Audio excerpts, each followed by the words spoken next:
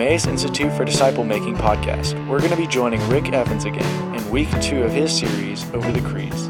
He's going to be teaching us about what the Apostles' Creed is and why it's important for Christians today.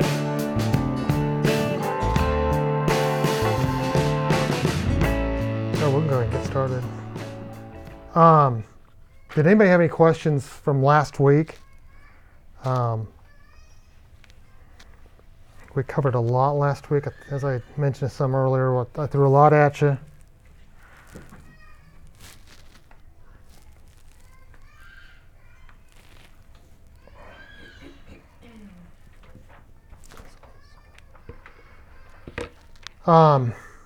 Just to recap, we saw how creeds were found in Scripture. Old Testament, the Shema we talked about in Deuteronomy. Hear, is the Lord our God, the Lord is one, and how foundation that'll be. And we'll be coming back to that theme again.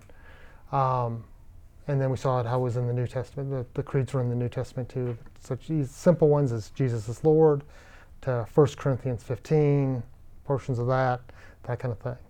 Then we saw the development of the rule of faith. That was kind of a summary of teachings, the main teaching. It wasn't really creed, but they were kind of like putting together their thoughts on what the main teachings were. And then we did the baptismal formulation there at the end. One reason I brought up the baptismal formulation is because it's going to lead in these other creeds that we're going to talk about. And this week we'll do the Apostles' Creed. Next week we'll do the Nicene Creed. And we're going to break down these creeds. But I want us to get in the mindset of what they were going through in their mindset at that time. As we talked about last week, we think about, especially in the scriptural passages, the Jewish mindset they had.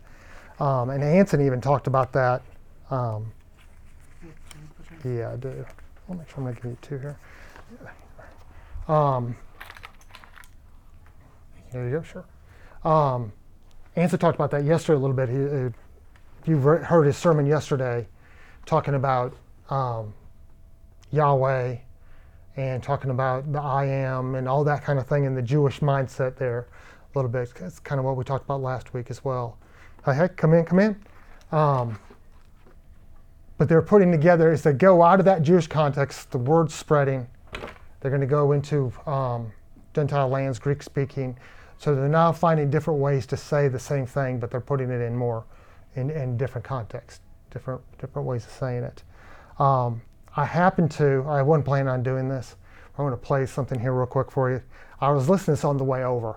I did not know they were going to say this, but this is from a radio show out of the United Kingdom.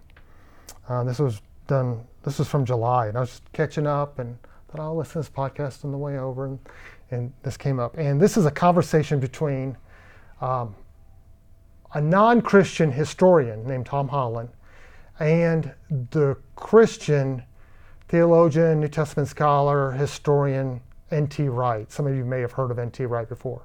I'm not saying everything he says we would agree with theologically at Emmaus, but the cores we would, and what he's done historically and his historical research has been wonderful for Christianity. He's probably one of the leading scholars in the last 50 years. And anyway, so they're having this conversation, and one thing great about the United Kingdom, their debates are so friendly. I mean, they can really teach us something here. But anyway, this is a conversation they're talking about the Apostle Paul. And both this guy were really impressed with Paul. So here they are, and I'm going to just play a brief segment of this that was just kind of like, oh my gosh. So there's N.T. Wright saying from the beginning. And that's one thing I was trying to emphasize. This is a little more of that recap. Last week I was trying to get you all, I said at the beginning, I tried to emphasize the early dates. Because scholarship, and I think I mentioned this, 20, 30, 40 years ago, oh, it's a late date, a lot of this stuff came later. And as N.T. Wright just said there at the end, as scholarship showing, it came early. It came right from the beginning. And you may have heard of the Da Vinci Code, for example, that book. it was terrible history, but a lot of people believed it. And it had that idea of, everything was kind of developed in the third or fourth century, and it's not. And that's one thing I'm trying to emphasize and show this development. It was there from the beginning. A lot of these things, the creeds are just solidifying that teaching and making us understand that better. So, hey, how are you? How are you? Good. Yeah. Do you need a pen? Okay. Thanks. What's the name of that podcast? That's Unbelievable. With a question mark, I think it is.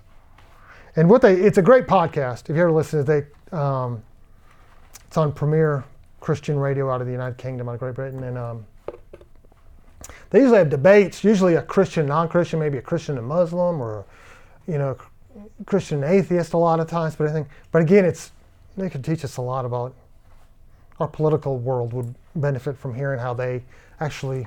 I do actually need a pen. Okay, here you go. Thank you. They get along. So anyway, and that was, I just heard that and I thought, oh gosh, I want to play another, but I'm going to play that. So we're going to get to the creeds now, because we're at the part of the church. The Scripture's written. It hasn't been all put together in what we'd say the canon. Hasn't been decided. As Protestants, we see Scripture as being recognized as Scripture. Roman Catholics and Eastern Orthodox would say the church decides what is Scripture. As Protestants, we would say Scripture is self-evident, and the church would come to realize that. The Gospels, by the time we were getting to the rule of faith, Gospels were a done deal. Everybody, that's Scripture. Paul's letters, that's a done deal. There are a few things out there. They weren't sure about Hebrews, for example, Book of Revelation, maybe one or two other things, but those later obviously would be decided. But Scripture's coming into being. So how, as Protestants, do we deal with the creeds? What is their authority? Roman Catholics and Eastern Orthodox, for example, would put them, because they came from church decisions, on par with Scripture, especially the Roman Catholics. We'll talk about, here's Augustine or Augustine, however we want to pronounce it, on his words on it. In his treatise on the Creed, defined the symbol, the sign, as a brief compendium of divine truths that lie scattered across the pages of Scripture. I thought that was a great way to say it. Whereas Rome regarded the creeds as oracles from God, the Protestant reformers accepted the Apostles' Creed and the decrees of the first four councils because of their agreement with Holy Scripture. Ultimately, the creeds must be checked and ruled by the Word of God. Christendom's creeds are worthy of honor to the degree that they accord with the teaching of the Word of God. Note in the first place that the creed is a rule, a symbol, or standard is what they mean. If we desist from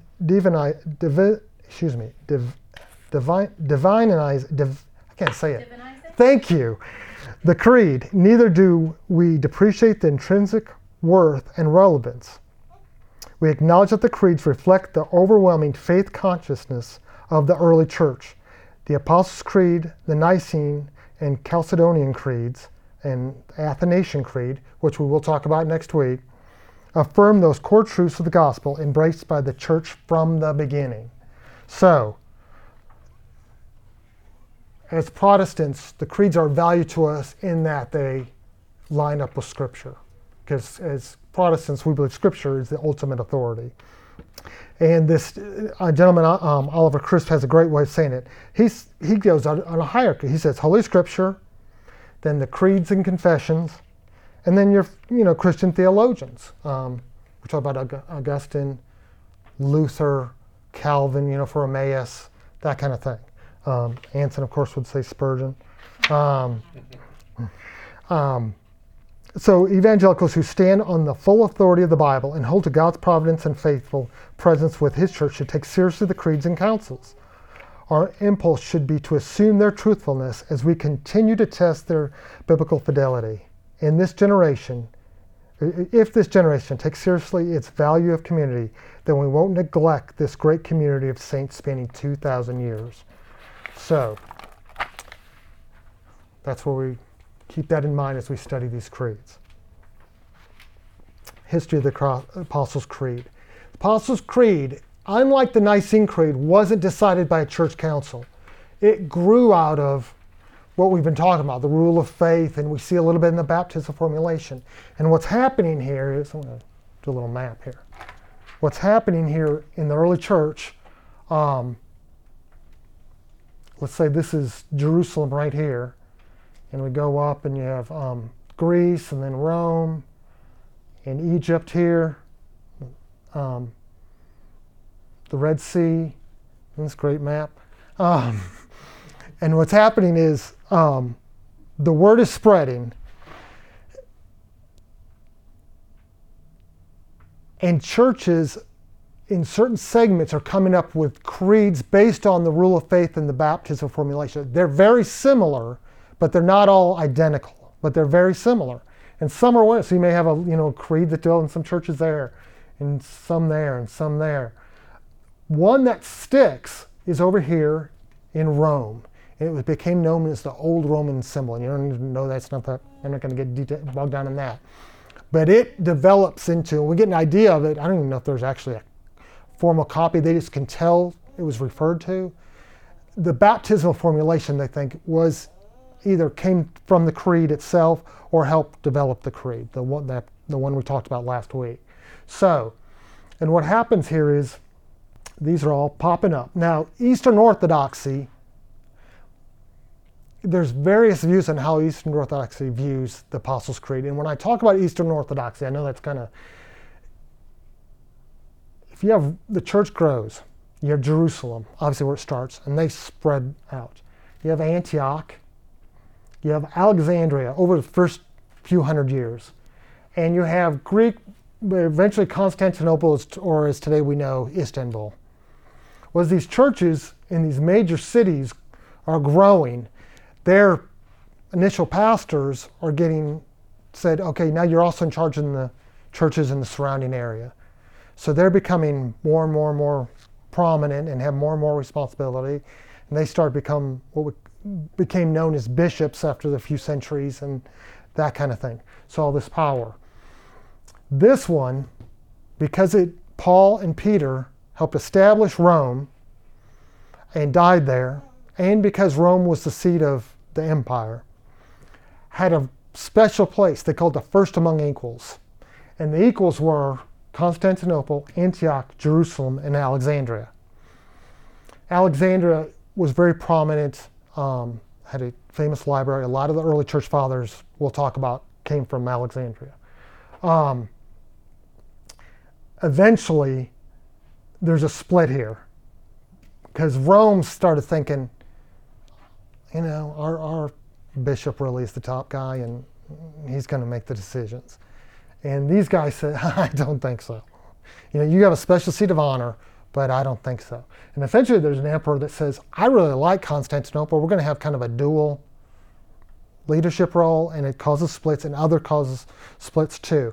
Anyway, this is still early, well before the split. We will talk about the split next week, especially when we get the Nicene Creed.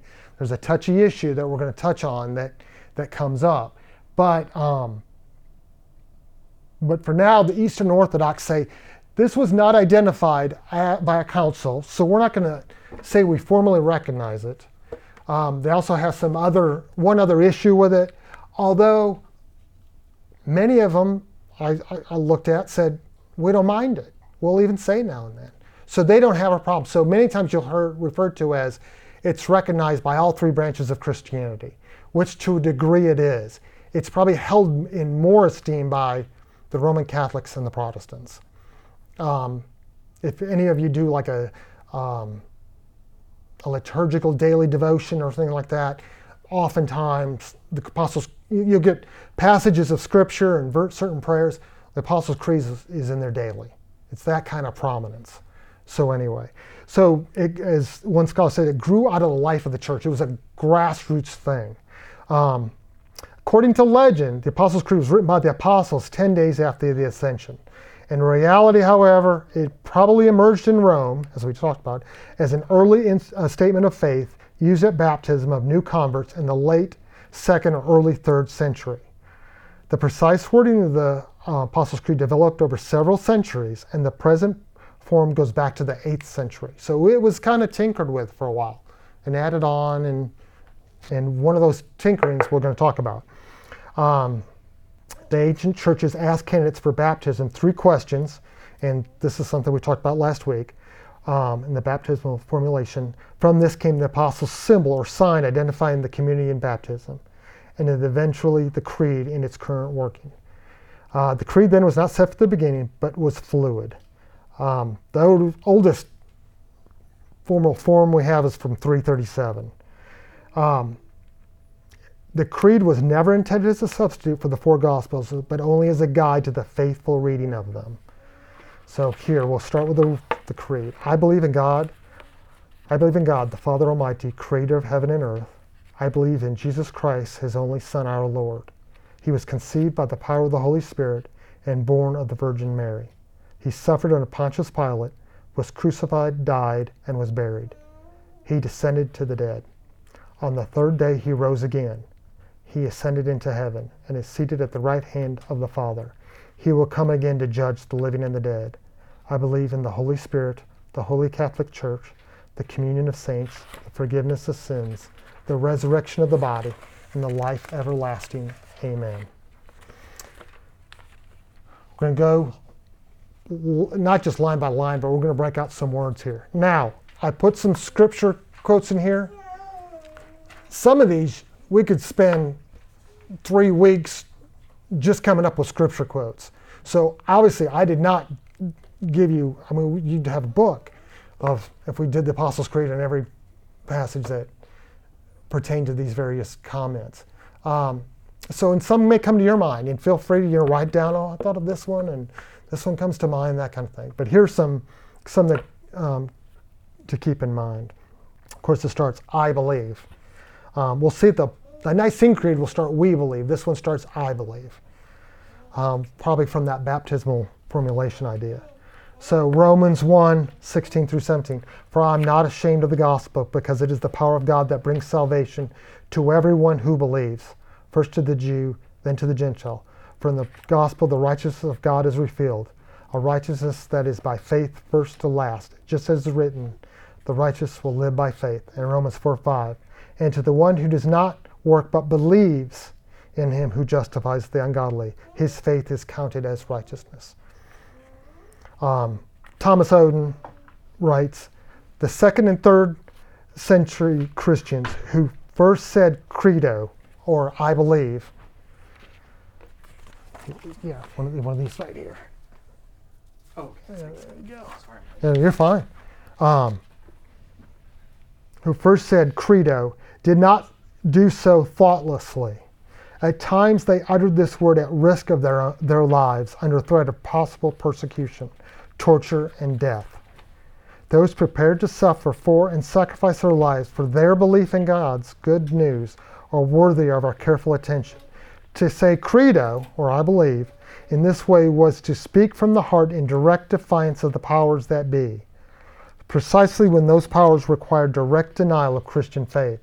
To say, I believe, is to reveal who one most deeply is, to confess one's essential belief, to state openly the truth that makes life worth living despite perilous consequences. I think in our social media today, we can easily throw out or to watch the news, especially these political days, say, I believe this, I believe that. It's thrown out.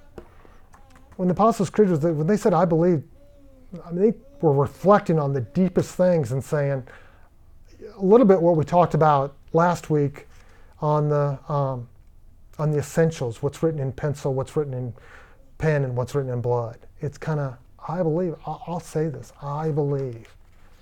And we need to keep that in mind when we say these things, if we mean it or not. In God, Deuteronomy 6:4. Oh, look at there. Shema. Hear, O Israel, the Lord our God, the Lord is one. 1 Corinthians 8:6. Yet for us there is one God, the Father, from whom all things and for whom we exist, and one Lord, Jesus Christ, through whom are all things, in whom we exist. And it's not a coincidence those two are together. Many scholars see Paul in 1 Corinthians 8:6 taking the Shema and making it apply to Jesus. That's that.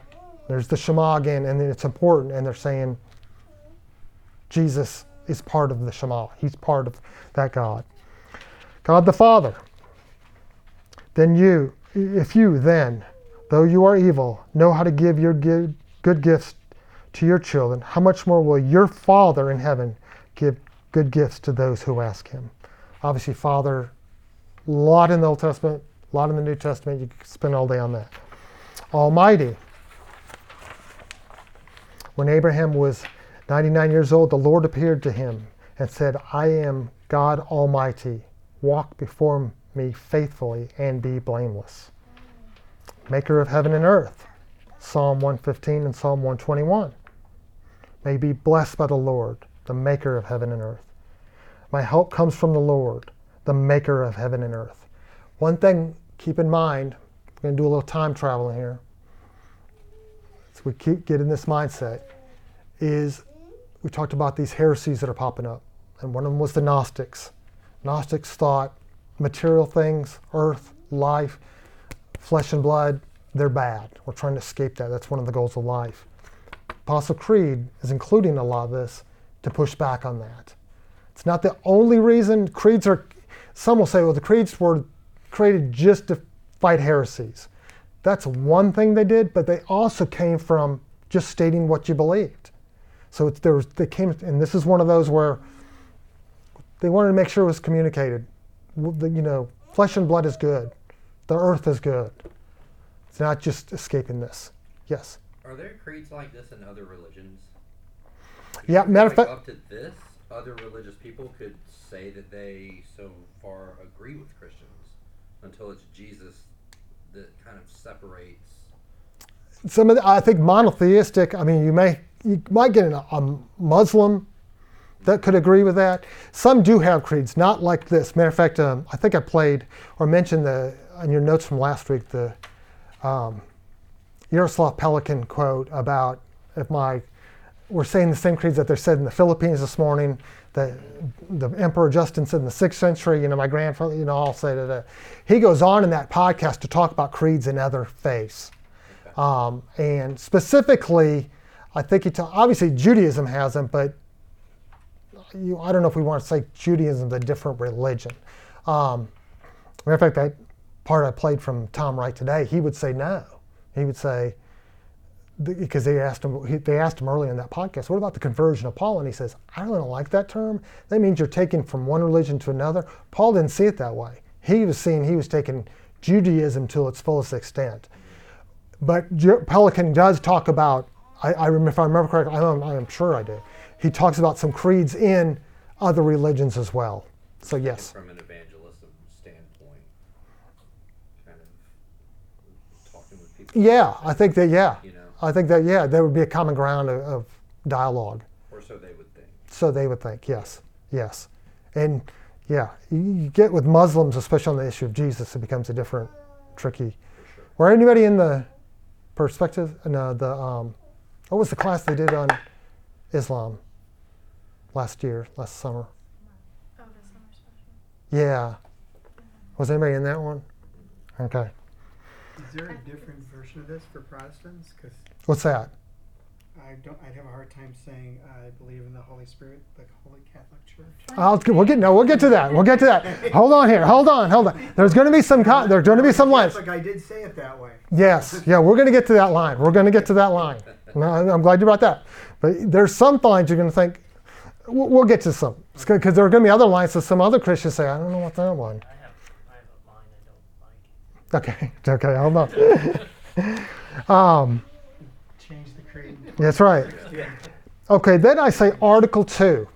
And remember, we were talking about in Scripture, how Scripture was started to be broken down in God and Jesus and the Holy Spirit. Well, or in that baptismal formulation, they asked one question about God the Father. Well, these creeds are kind of broken down the same way. So it doesn't say Article 2 in the creed, but it's kind of like, okay, part 2, now we're going to talk about Jesus. So, and in Jesus, in Matthew 1:21, she'll give birth to a son, and you are to give him the name Jesus because he will save his people from their sins. Christ, which of course means Messiah. It's not his last name. Mark 8:27, Jesus said that, and his disciples went on to the village around Caesarea Philippi. On his way, he asked them, "Who do people say I am?" They replied, "Some say John the Baptist, others say Elijah, and still others one of the prophets."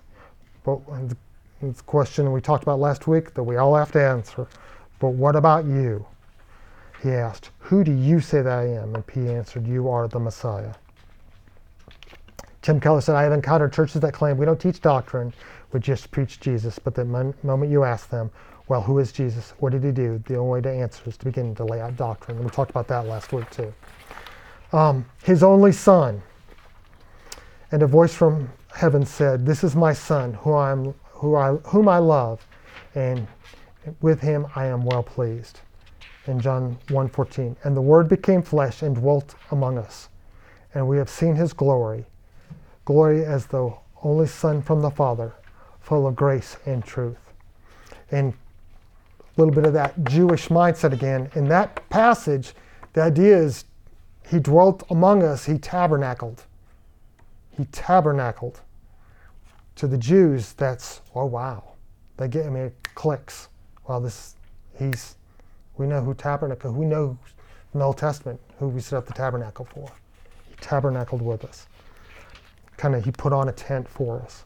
And here's N.T. Wright. I won't go into that because I just played the quote on the podcast from him. But essentially saying what we just heard him say by his own words. That Paul they were quickly saying, we're talking about the deity of Christ. Our Lord, John 20:28, Thomas said to him, "My Lord and my God." Confession of Jesus as Lord was not a matter of mere assent or academic affirmation. It was a life and death issue. It meant standing up to the Caesars of the world who usurped for themselves the praise and power that rightly belonged to God. As Christians today, our highest vocation is to live our lives under Jesus' lordship and to make it clear to all that this Jesus, whom men and women reject, is Lord of all. Who was conceived by the Holy Spirit. Matthew 1:20. After he had considered this, an angel of the Lord appeared to him in a dream and said, "Joseph, son of David, do not be afraid to take Mary home as your wife, because what is conceived in her is from the Holy Spirit." Clearly this has divinity written all over it aspects. Born. Today, in the town of David, a Savior has been born to you. He is the Messiah, the Lord. He's the Christ. Again, two things going on here. The full humanity of Christ. But also, again, flesh and blood is good. He wasn't a spirit. He didn't come as a spirit. Flesh and blood. Of the Virgin Mary. Isaiah 7:14. Therefore the Lord himself will give you a sign. A virgin will conceive and give birth to a son, and will call him Emmanuel, who means God with us. Again, very Jewish thought, God with us. Luke 1:34. How will this be, Mary asked the angel, since I am a virgin? He suffered under Pontius Pilate.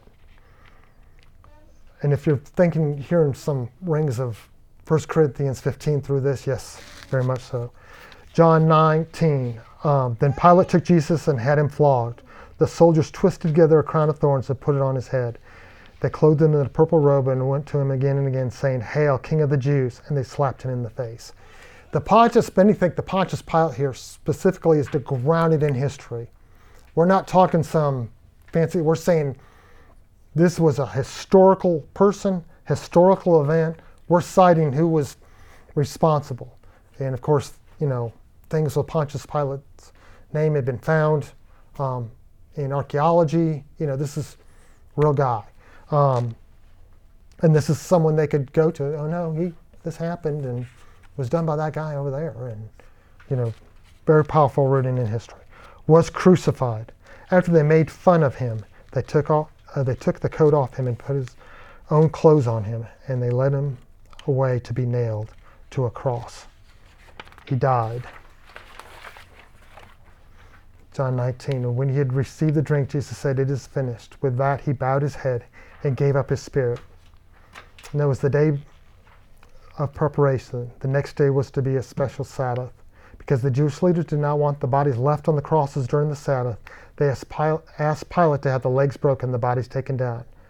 The soldiers therefore came and broke the legs of the first man who had been crucified with Jesus, and those of the other. But when they came to Jesus, they found that he was already dead. They did not break his legs. Again, their ideas, though, maybe he didn't really die. I'm saying no. John saying no, he died. And was buried. And we don't have to read that whole passage, but obviously where Joseph and Nicodemus take the body and take it to the where was Joseph of Arimathea's tomb that he had bought. With the highest honor,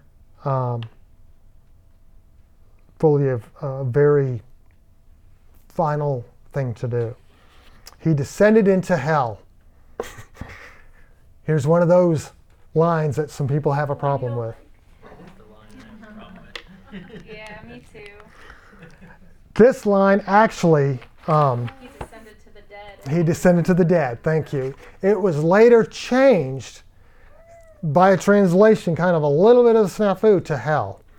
The idea is descended to the dead.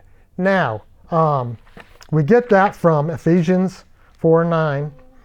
What does he ascended mean except that he also descended to the lower earthly regions? And from Peter 3, 1 Peter 3, I guess. Sorry about that. For Christ also suffered once for sins, the righteous for the unrighteous, to bring you to God. He was put to death in the body, but made alive in the spirit. After being made alive, he went and made proclamation to the imprisoned spirits.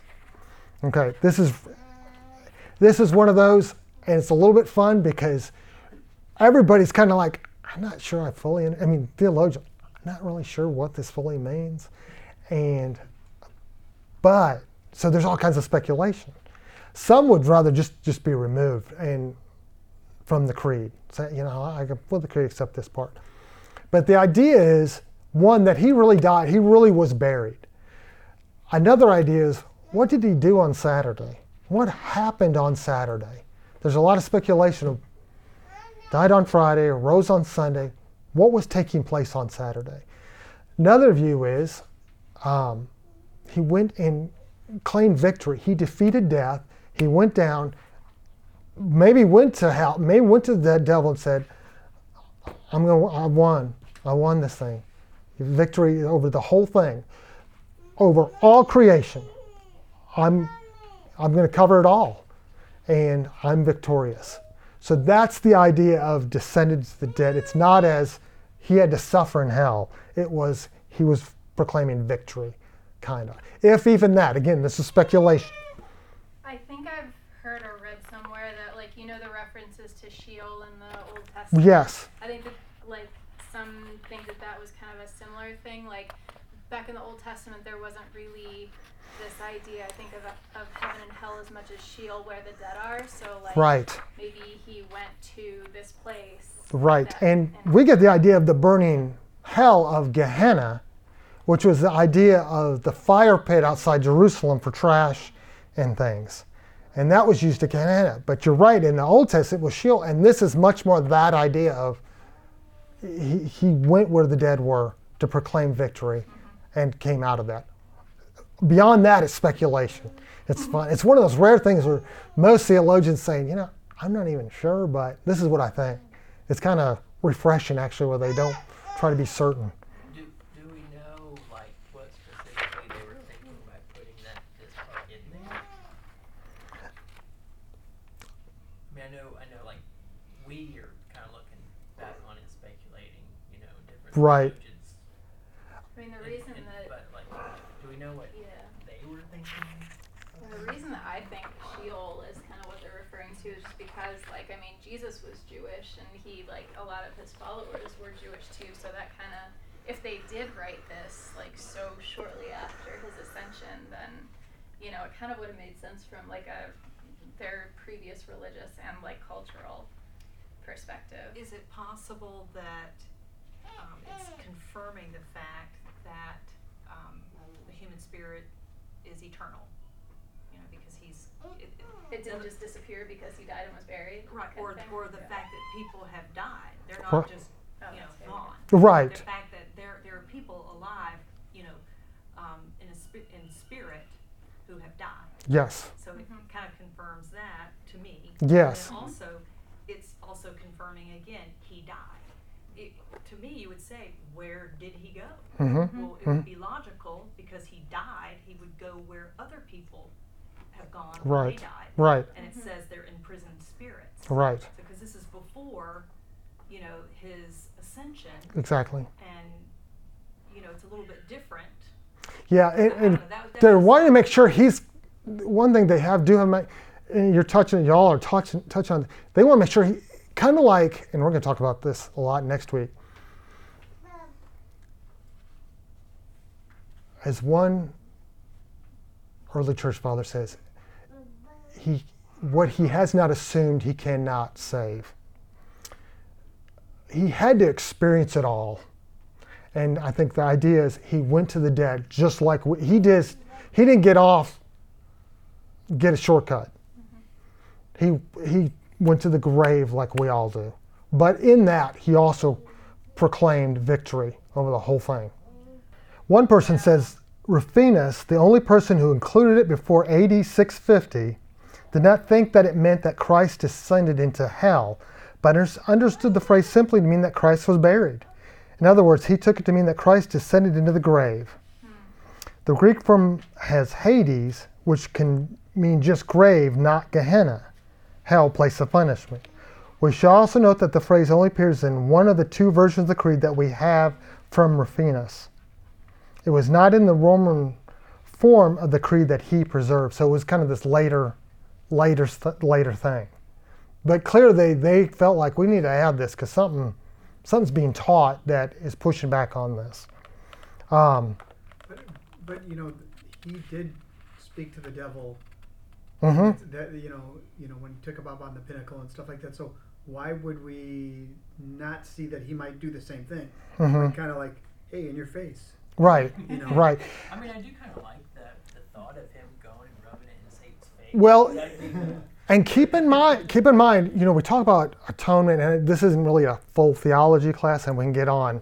Because we're dealing with the creeds here, we can go, I thought about that before when I was preparing, I thought, you know, you could spend weeks going on rabbit trails because there's so much theology, but we're trying to pack it into what these people are thinking. But Clear that with Anson. oh, I wouldn't clear anything with Anson. But there's different views of atonement, and we don't have time, and have developed over time. One of them we think of, the penal substitution thing, took the punishment for the wrath. But one of them is the victory over death, and one is kind of a ransom thing too. And so there is an idea of confronting evil and Satan and saying, it's not just we won. Your plan is completely That makes sense defeated. because they use the term in the scripture. You're using the word proclamation, and also in verse 19, after being made alive. Mm-hmm. So it's just said he's died. You're right. Then it's saying after being made alive, and then it's using the word proclamation. Yeah. So sounds like a good thing. Yeah, R.C. Sproul says most churches that believe in an actual descent of Jesus into hell do not see him going to hell for further suffering, because Jesus declares on the cross, "It is finished." Rather, he goes to hell, or to the dead, to liberate those spirits who, from antiquity, have been held in prison. His task in hell, then, is one of triumph, liberating Old Testament saints. So that's just speculation. Again, it's one of those fun ones like, what really happened on that Saturday? Asleep. What's that? In prison, because it often uses the word asleep for people that die. Yes, but right. I think that's a great question. I think that's a great question. In prison spirits. Yeah, in prison spirits, they like be with him. you're not freed yet to be with the Father, and the term sleep can be dead, but, in Sheol still the conscious, and some think that's what paradise is. Some think the idea of paradise is not necessarily heaven yet. Jesus is going to open that up when he goes. And on the third day he rose again from the dead. In Mark 10, who will mock him and spit on him, flog him and kill him? 3 days later he will rise. In Acts 10:20, but God raised him from the dead on the third day and caused him to be seen. He ascended into heaven. When Jesus had said this, and while they were still looking at him, he was taken up. A cloud carried him away so they could not see him. They were still looking up to heaven, watching him go. All at once, 2 men dressed in white stood beside them and they said, you men of the country of Galilee, why do you stand looking up into heaven? This same Jesus who was taken from you into heaven will return in the same way you saw him go up into heaven. We always have to remember again, this could go off on another rabbit trail. New heaven and new earth. The whole idea is not just to get to heaven. It's God is recreating and renewing everything. Irenaeus wrote that because of the ascension, Irenaeus, early church father, because of the ascension, we ascend through the Spirit to the Son, and through the Son to the Father. This is no small deal. In Jesus, our nature has been taken up residence in the presence of God. It's a wonderful thought. He's seated at the right hand of the Father. Mark 16. After the Lord Jesus had spoken to them, he was taken up to heaven, and he sat at the right hand of Father. Of course, that's authority position. And he will come again. Men of Galilee, they said, why do you stand here looking up into the sky? And we just read that, and he'll see him coming in to judge the living and the dead. And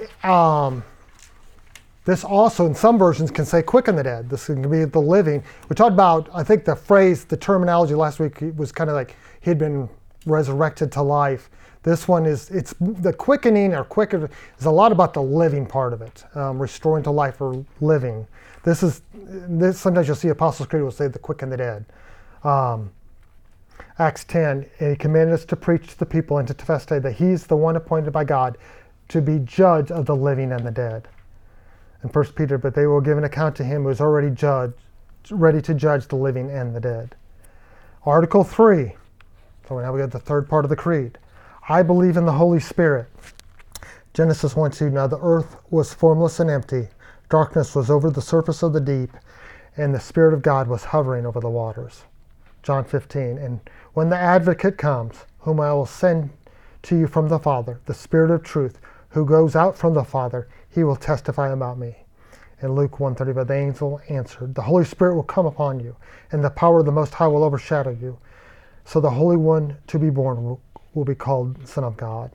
We'll get more into the Holy Spirit next when we get in the Nicene Creed, about his deity and who he is. It's not an it. Not an it. The holy. To make her holy, cleansing her by washing with water through the word. Catholic. Keep in mind, we're at the early church. There is no Roman Catholic Church at this time. There's just the church. All this is unified as this is being developed. Now the later part, the divisions are starting to come up a little bit by the 800, but the bulk of this, when this creed's being developed, it's just one church. So the idea is a universal Christian church. Most people say universal is the better idea of the universal church. So Matthew 16:18. Now I will tell you that you are Peter, and on this rock I will build my church, and the gates of Hades will not overcome it. And he's not talking about Peter becoming the first pope. He's talking about the message that he just told Peter. The communion of saints, Galatians 3. So in Christ Jesus you are all children of God through faith. For all of you who were baptized into Christ have clothed yourselves with Christ. There is neither Jew nor Gentile, neither slave nor free, nor is there male and female, for you are all one in Christ Jesus. boy, does our country need to hear that for all the Christians. The forgiveness of sins.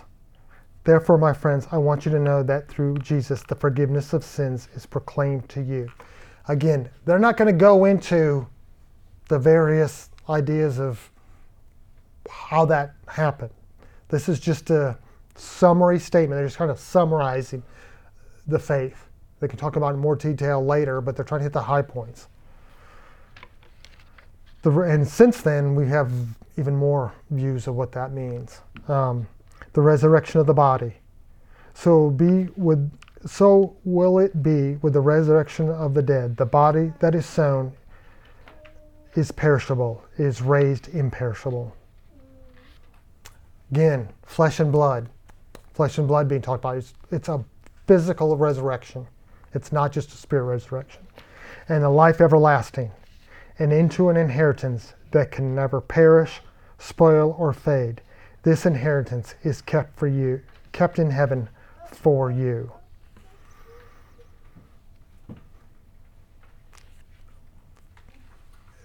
Just amazing summary, and then amen. I mean, for no matter how many promises God has made, they are yes in Christ. And so through him, the amen is spoken by us to the glory of God. It's just, I believe, and at the end it's amen. Amen. So much is packed in here. So many truths. I said, you could go on rabbit trails on any one of these and spend weeks, if not months, just dissecting, what does it mean that he died for our sins? Or tell us about that resurrection. How did that happen? And what does it mean to be seated at the right hand of the... You can go on and on and on. And some of you may think of various passages you want to use as scriptural references in there to amplify that. But the main takeaway is they're summarizing the faith. It's developing over time. This was not a church council that came together to decide this. This was already developing. So he said, kind of a grassroots idea. Churches were already coming up with it. They were sharing their ideas, but there was a common ground. And it was broken down to 3 parts. And those are the 3 parts about God the Father, God the Son, and God the Holy Spirit. The parts, I think, is one thing that's cool is we talk about the church, I believe in the Holy Spirit, the Holy Catholic Church, the communion of saints. All the saints, the church, all fall under the kind of the responsibility of the Holy Spirit. That's what the Holy Spirit does. He's kind of in charge of the church. He helps bond the saints and gives us power and gives us the fruits that we have and that kind of thing. So the Holy Catholic Church in the communion of saints is not unequal to what it's kind of a subcategory of what the Holy Spirit does. Does that make sense?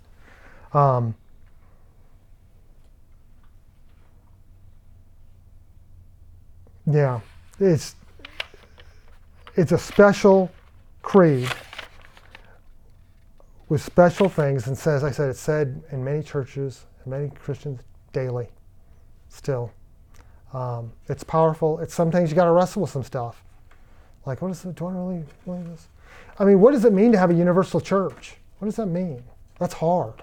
We talked about last week. C.S. Lewis's Great Hall, or the big green yard that we have a lot of things. But where do we draw the line? Do we draw the line on who are the Christians and who aren't? And sometimes that's not as easy. It's a little easier for us, I think, as Emmaus. We can easily identify other churches that may not be Acts 29 Reformed church and say, well, that's still a Christian church. Or, I know they're Christian, they, maybe not everybody that goes to that church is a Christian, but you get the idea of anything. But there's some we think, how do we draw the line with other churches that we have strong theological differences, but that still affirm this creed? And that's... Isn't it really those who believe? It's just the bottom line. I mean, I know some Catholics that I'd be hard pressed to say that they weren't saved, mm-hmm. right? But Mm-hmm. when you look at the tenets of the Catholic Church, you say, how Mm-hmm. do they Mm-hmm. dismiss that or not understand? Mm-hmm. But I think it comes down to that word, which is, I believe. Right. Credo is Mhm. the Italian word. I Mhm. believe. Mm-hmm. Yeah, that's a good point. It's hard. Yeah. I just can't envision in heaven this way. Well, here's the Baptist line. Here, it's a, Right. It's either you believe and you're there, or you're not. Right. Well, I think it always goes back to Christ. Mm-hmm.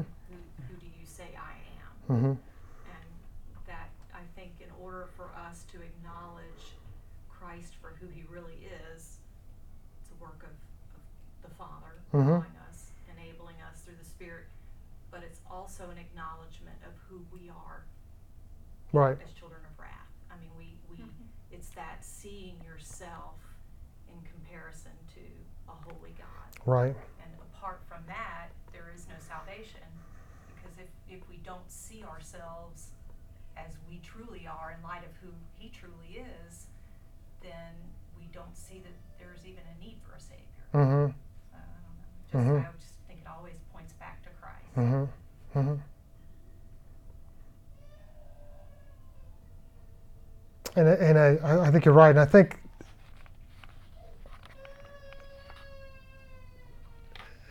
especially with the idea of it is finished. How does someone see that? What is Christ? Did he complete? What does that fully entail? And what do we? The Credo. Do we believe that it is finished? What he did, is it finished? There are a lot of things you got to wrestle with. I think that. Well, it's right to wrestle with and say, or am I kind of making up my own faith? I'll take this part, but not that part. And I'm not. Again, we got to test this against Scripture, as we talked about at the beginning. So, the creeds are not, kind of as we talked about, maybe second in line. Yeah, and I would say it's worthless if you can't tie it directly back to Scripture. Right, and they obviously did. They obviously worked hard to make sure it was. They wanted the idea of the Apostles' Creed, although it didn't come directly from the Apostles. The idea was it's direct reflection of their teaching. It really is being faithful to what their teaching was, and that's what we have to hold to. And I'm sure that God being all-knowing and seeing the beginning to the end, Mm-hmm. saw how we would divide. Right. So you need to be grounded in Right. certain things. Right. Obviously, it needs to be from the Word, but we need to keep coming back Mhm. to that place. Right. Because just by virtue of us being the way Right. we are, we're going to we're going to divide. Right, and that's right. And church is so much about a we, and that's the idea. The communion of saints. Obviously, it's in the creed. And Paul's talking about it constantly.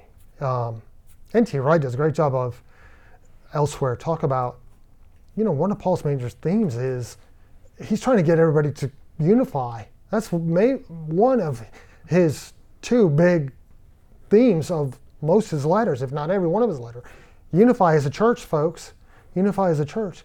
And so we come together and use the creeds and test them against Scripture as a church, and that's what's been going on for 2,000 years, and they've held up. Do you think they had in mind that this was kind of a litmus test for, I don't know, the point in which, okay, we've got all these groups meeting and believing, this is the essentials? Yes, it was becoming, this is the essentials. What's going to happen is there are going to be some questions, and this is what we'll deal with next week. There is still room for some heresy, even with the Apostles' Creed. And keep in mind, the Eastern Orthodox aren't necessarily, they saw this opening. One thing that had a little problem, they said, this is great, the way it's worded, you still may have an issue. And the issue did come. It was called Arianism. And the church had to confront that. And from that,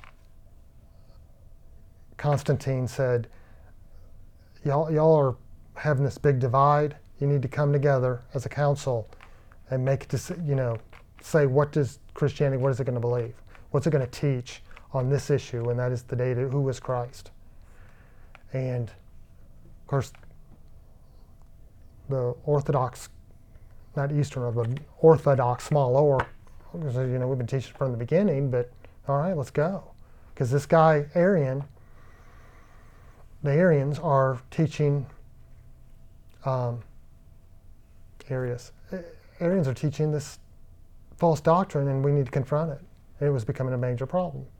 Hence, we will see next week the council come together, St. Nicholas come in and maybe try to take a swing at somebody. Yes, that's St. Nicholas.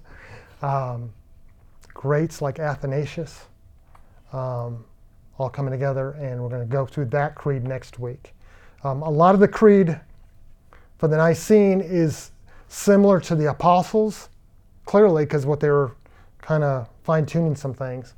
But we're not going to go over every line that we've already gone over this week. We're going to go on the ones that are different and talk about specifically what was the issue, how did they address it, and mainly the deity of Christ, which has already been there, as we just heard N.T. Wright say, it was there from the beginning, but they felt like they had to, some people just didn't want to accept it or accept the full humanity of Christ. And they had to say, no, once and for all, this is it. When we teach this from the beginning, you people who are, teaching different are going against the apostles and what we know, we're going to have to address it now. And they went on. The Nicene Creed is actually two different councils kind of coming together. They finally fine-tuned it a little bit more to make sure, let's get the Holy Spirit clarified too. Not using Jesus, let's get the Holy Spirit deity clarified too. So they did that. The same thing, we're going to go over all that. And then we're going to do the Chalcedonian definition, which is a fine-tuning of something else. And then the Athanasian Creed. Well, if we have time, we'll wrap that up. But those are considered the main creeds of Christianity, especially the Apostles and the Nicene. Athanasian, sometimes you'll hear thrown in as a third. So does that make sense? Any other questions? Was this helpful? Good? Bad? Confusing? I tried not to throw as much at you this week, so that we had the groundwork done. But it was an exciting time. Exciting time. And keep in mind, the Apostles' Creed is still, even after Nicaea, the Apostles' Creed is still being developed and tweaked. And what did it say? Because Rufinus, it was in the mid 300s, I think it didn't say, that he had the descended into hell part. Well, Nicaea takes place in 325. So the Apostles' Creed is kind of on a parallel track, but it's being said throughout Christianity as a good basis. And again, that comes from now scriptures are being, the canon of scriptures coming together, the Bible's coming together. And they already had in mind the rule of faith kind of as a guide and the baptismal formulation. So all this is going on, and it's going to come to a head in 325. All right? Questions? Good deal. Thank you all.